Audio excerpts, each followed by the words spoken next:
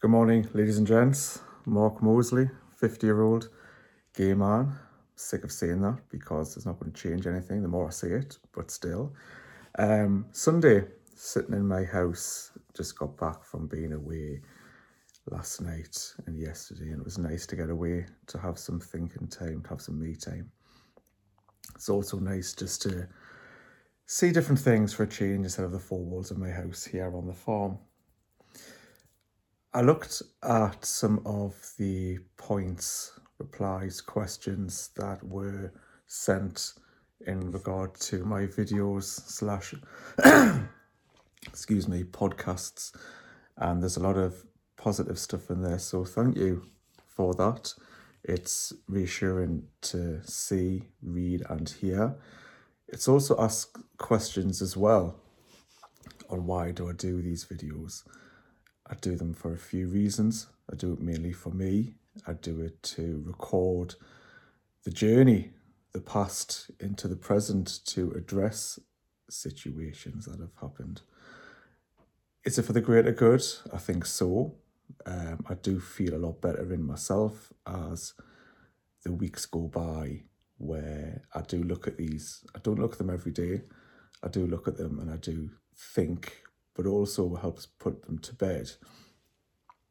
But some questions have came out on why I attempted suicide back in February.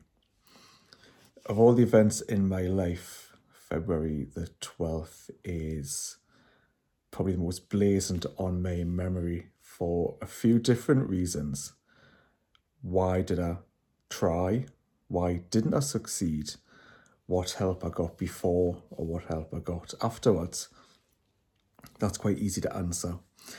I didn't get any help beforehand because I didn't address, or I didn't want any help, because I thought I could do it by myself. I thought I was strong enough to go it alone, if you like. Now, the build-up until February was quite significant. I knew for a good 6 months, 50 years, if you like, that I wasn't right. But it's only in the last 6, 7, 8 months to the build-up that I knew something wasn't right. But as I mentioned, I carried it every day. I was fully functioning in my job. I would go to work, come back. I would sit and think, overthink, stew, maybe think of the negative. Very rarely think of the positive because I couldn't really see any positives back then. So the build-up to it was, looking at it now, red flags everywhere. Christmas, New Year, my birthday, these red flags waving like you have no idea, and I didn't see them. Friends did, other people did, my doctor did, but I didn't see them. I thought I could just go it alone because that's what I've always done, just gone it alone. February the 12th, it's scary. It's frightening to even consider what if. Now I've spent most of my life asking myself, what if? What if I hadn't have succeeded and I'd gotten myself into a worse position than I am now, or I was back then, sorry. What if I had succeeded? Who do I leave behind? How do they carry that burden? How do they function? It's not something that I can really contemplate because I really don't know. I've never been in this position before. What I can say, and I would be quite brutally honest as I always have been in these videos, it scared me to a point where I needed to get help from the bigger picture. I didn't care what happened to me. I wasn't bothered about being sectioned. I'm not mentally ill, as I mentioned, but I did think I was, and that was one of the biggest concerns. I thought that when you're mentally ill, you get locked away, you sit and rock in the chair, you're high on medication, higher than NASA, if you like. That wasn't what it was about. That wasn't my concern. I was very selfish that night. I didn't think of anybody but myself. But at the same time, I was also very selfless because I didn't want to think about myself. I wanted to think about all the other people, all the good stuff. I wanted people to pull me out, but people couldn't pull me out if they didn't know. And that's the hurdle that I couldn't get over. So when I contemplated and I attempted suicide that night, the whole world didn't really exist. I was just speeding in my brain at 1,000,000 miles an hour, infinity, if you like, expecting it to be a car crash of everything, but also not thinking properly, not thinking straight, not actually realizing that what I was about to do would have the biggest ramifications on myself, friends, family, and that's something that I couldn't imagine because I never had to imagine. It's only that I've come through it that a lot of things have been put into perspective. A lot of things have been addressed. A lot of things have been put to bed. Now, February the 12th, as I mentioned, was the biggest day of my life. When I sat here in the dark in my house contemplating suicide, I had 500 paracetamol sitting here. I'm not a drinker, so that didn't even cross my mind. But to take 500 paracetamol, the first thing I thought was, how the hell am I going to fit them all in my massive gob? That's not really difficult to answer. I've got a massive gob. I could have got the boxes in there as well. And I'm making light heart of this right now because I need to. When I sat here and I looked at 500 paracetamol sitting on my table in the dark, no lights on, it was dark outside, all I could do was focus on taking that medication, taking those paracetamol to end it all. I didn't think about my mother. I didn't think about, again, what very few friends I have. I didn't think of what would happen afterwards. All I could do was thinking of paracetamol. That's going to be the solution to my problems. Little did I know. I sat there and I just looked at them. I looked at them for about an hour and I started moving them closer to me, packet by packet, as if the countdown was going to take place. I then posted, out of sheer desperation, a photograph of myself on Facebook, and it was quite horrendous. Now, one second, I'm going to ache an arm here. It was quite horrendous. It was an awful picture which I posted on Facebook. And my friend down south, who I don't speak to often, she knew something wasn't right. She knew the issues in the past and she called the police. She lives down Cambridge. You know who you are. I won't put names in because that's disrespectful to her. She called the police, and as I moved these paracetamol closer to me, there was one hell of a kicking on my front door. 2 policemen, 2 paramedics, and they wanted to know if I was okay, that they'd had a call. And I said that I wasn't going to let them in. And within seconds of saying that, I actually said I wasn't. And they came in and I told them what I was contemplating and I told them how I felt. I told them exactly what was going on, that I was scared for my own well-being, that I was scared for other people's well-being based on what I was about to do. Now, 30 seconds later, a minute later, I would have took all of those paracetamol. Or would I? I don't know. I was so close to doing it, and if it wasn't for the kicking on my front door. So at this point, I've got 2 coppers and 2 paramedics. 4 men in uniform is a gay man's dream. It wasn't. Trust me, that was the last thing on my mind. So they came in, blue lights flashing outside. Some people think it'd been a drama. Let's all go and have a look. There was no drama. There was a serious incident, and it was my serious incident. Trust me, it wasn't an Oscar-winning performance. It was embarrassing. It was a broken man who everything in his past had just got too much, where I thought I was indestructible. I thought I could do anything I wanted, when really I was about to kill myself because I thought that I was worthless. I thought that I couldn't do anything right, let alone get this right.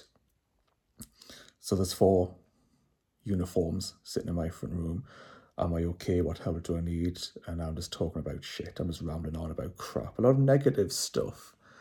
And they said, do I need to go with them? Do I need to go to the hospital? And I said, I don't know what I need.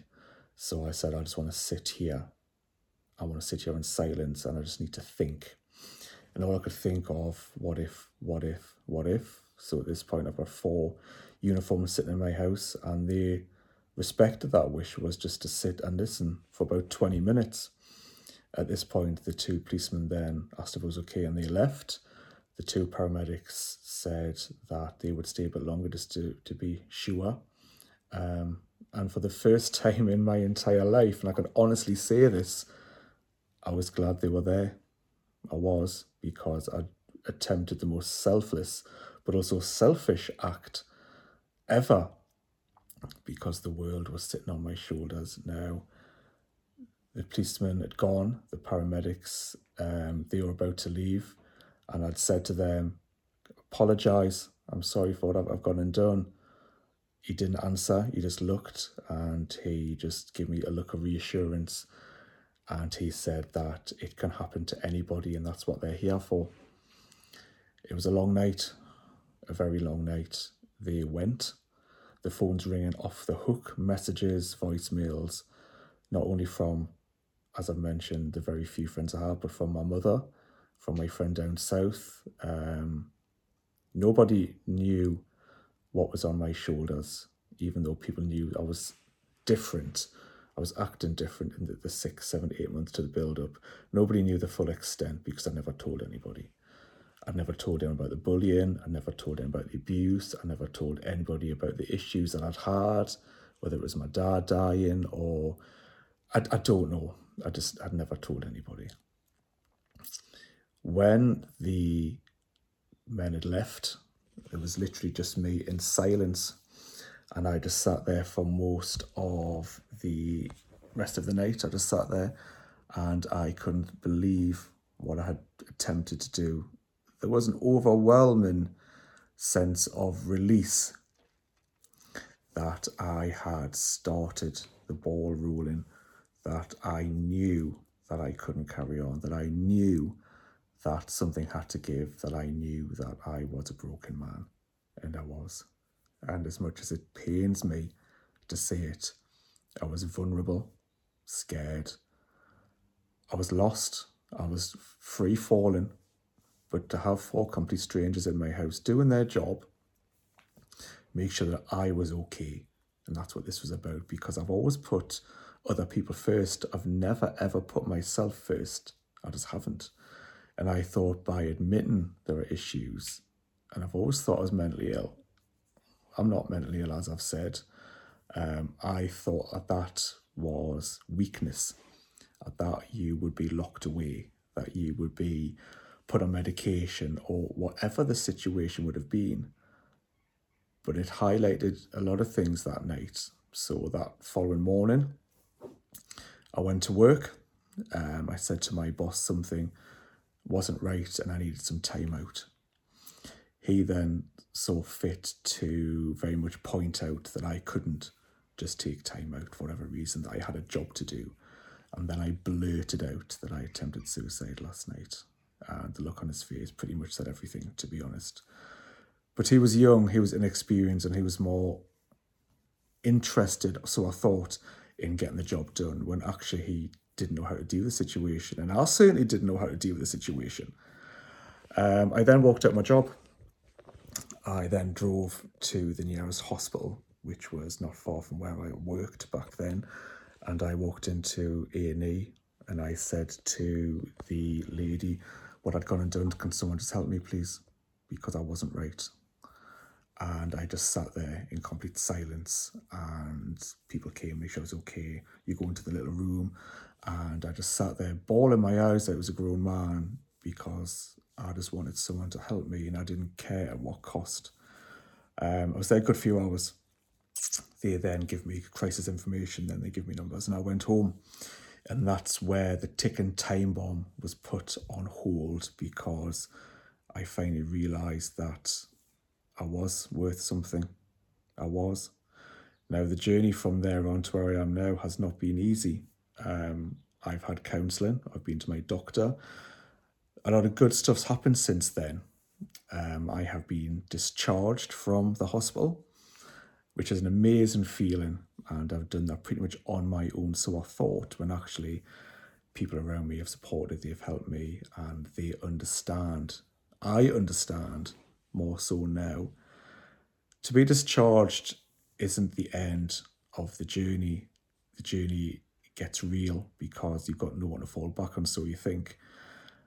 I talk to my friends a lot more. I talk to family. I talk to my mother. I would talk to my dad, but he's not here. But he would fully understand what I'm going through, I think. When it comes to doing these videos, as I've said, I do it for me. And if it helps somebody, great. If it doesn't, I can't do anything about that. Some points have came out that anyone in this position, anyone who is attempted or contemplating, it's not worth it, because the greater good will always overtake. Because regardless of what situation you're in, regardless, you're worth something to somebody, and it takes a big man, it takes a very strong man. And am I that man? I don't know. Maybe, maybe not. It takes a strong person, man or not, to ask for help. And looking back now, it's the best thing that I've done. Because I like to live my life. I like waking up in the morning where I have a goal. I like having a purpose. I'm looking forward to meeting new people. I'm looking forward to dating. I'm looking forward to meeting someone. It may not happen today. It may not happen at all. But the good stuff is now working because I've addressed the negative stuff. I can't change anything from the past. I can't. Counselling has helped. Friends have helped. Talking to myself on these videos like some idiot has helped. And I do it for me. I do it, in some ways I'm lonely. But when I do these videos, I don't play it back. I just record it and get it on the internet and leave it at that. People will always ask, why do you do it? Why did you attempt? I don't actually know the reasons why. I don't know why. I did it because I was in the darkest place, so dark in fact you can't see where you are, free falling, where you just want a quick fix, the easy way out. But what you leave behind, who you leave behind, how you go about doing it, it's not even worth considering, because now that I've come through it, I can't imagine what it would have done to my mother. The greatest woman that I've ever known. She is the strongest, most respectful human being. She just happens to be my mum. She doesn't watch these. She doesn't need to watch these. She's well aware. Some things you don't want your mother to see. And this is it. She'll probably spend more time with a sex tape than she would watching these, to be honest. But if you do ever see this, if you do, thank you for everything. Thank you for being my mom. Thank you for listening. Thank you for just being there. And just thank you for the fantastic job that you and Dad did bringing me up, even to where I am now. I ring her every day. I talk to her every day. Just thank you for everything. And to the friends that I do have, thank you for being you. Thank you for seeing something in me. And I sometimes wonder what it is. But thank you for remembering and reminding me why we are friends in the first place. But just to cap this off, and I've said this 1,000 times, whoever's in this position, life does get better. It does. I thought that it couldn't get any worse, but what pulled me down has also pushed me up. And I will say this, and I always do say this, I'm Mark Mosley, 50-year-old single gay man, and I'm worth something. I would flick my hair right now, but I ain't got none. But you do. But thank you for all the support. Thank you for the questions and the answers. Thank you to everybody out there for just being there, because without your support, your help, I don't know where I would be.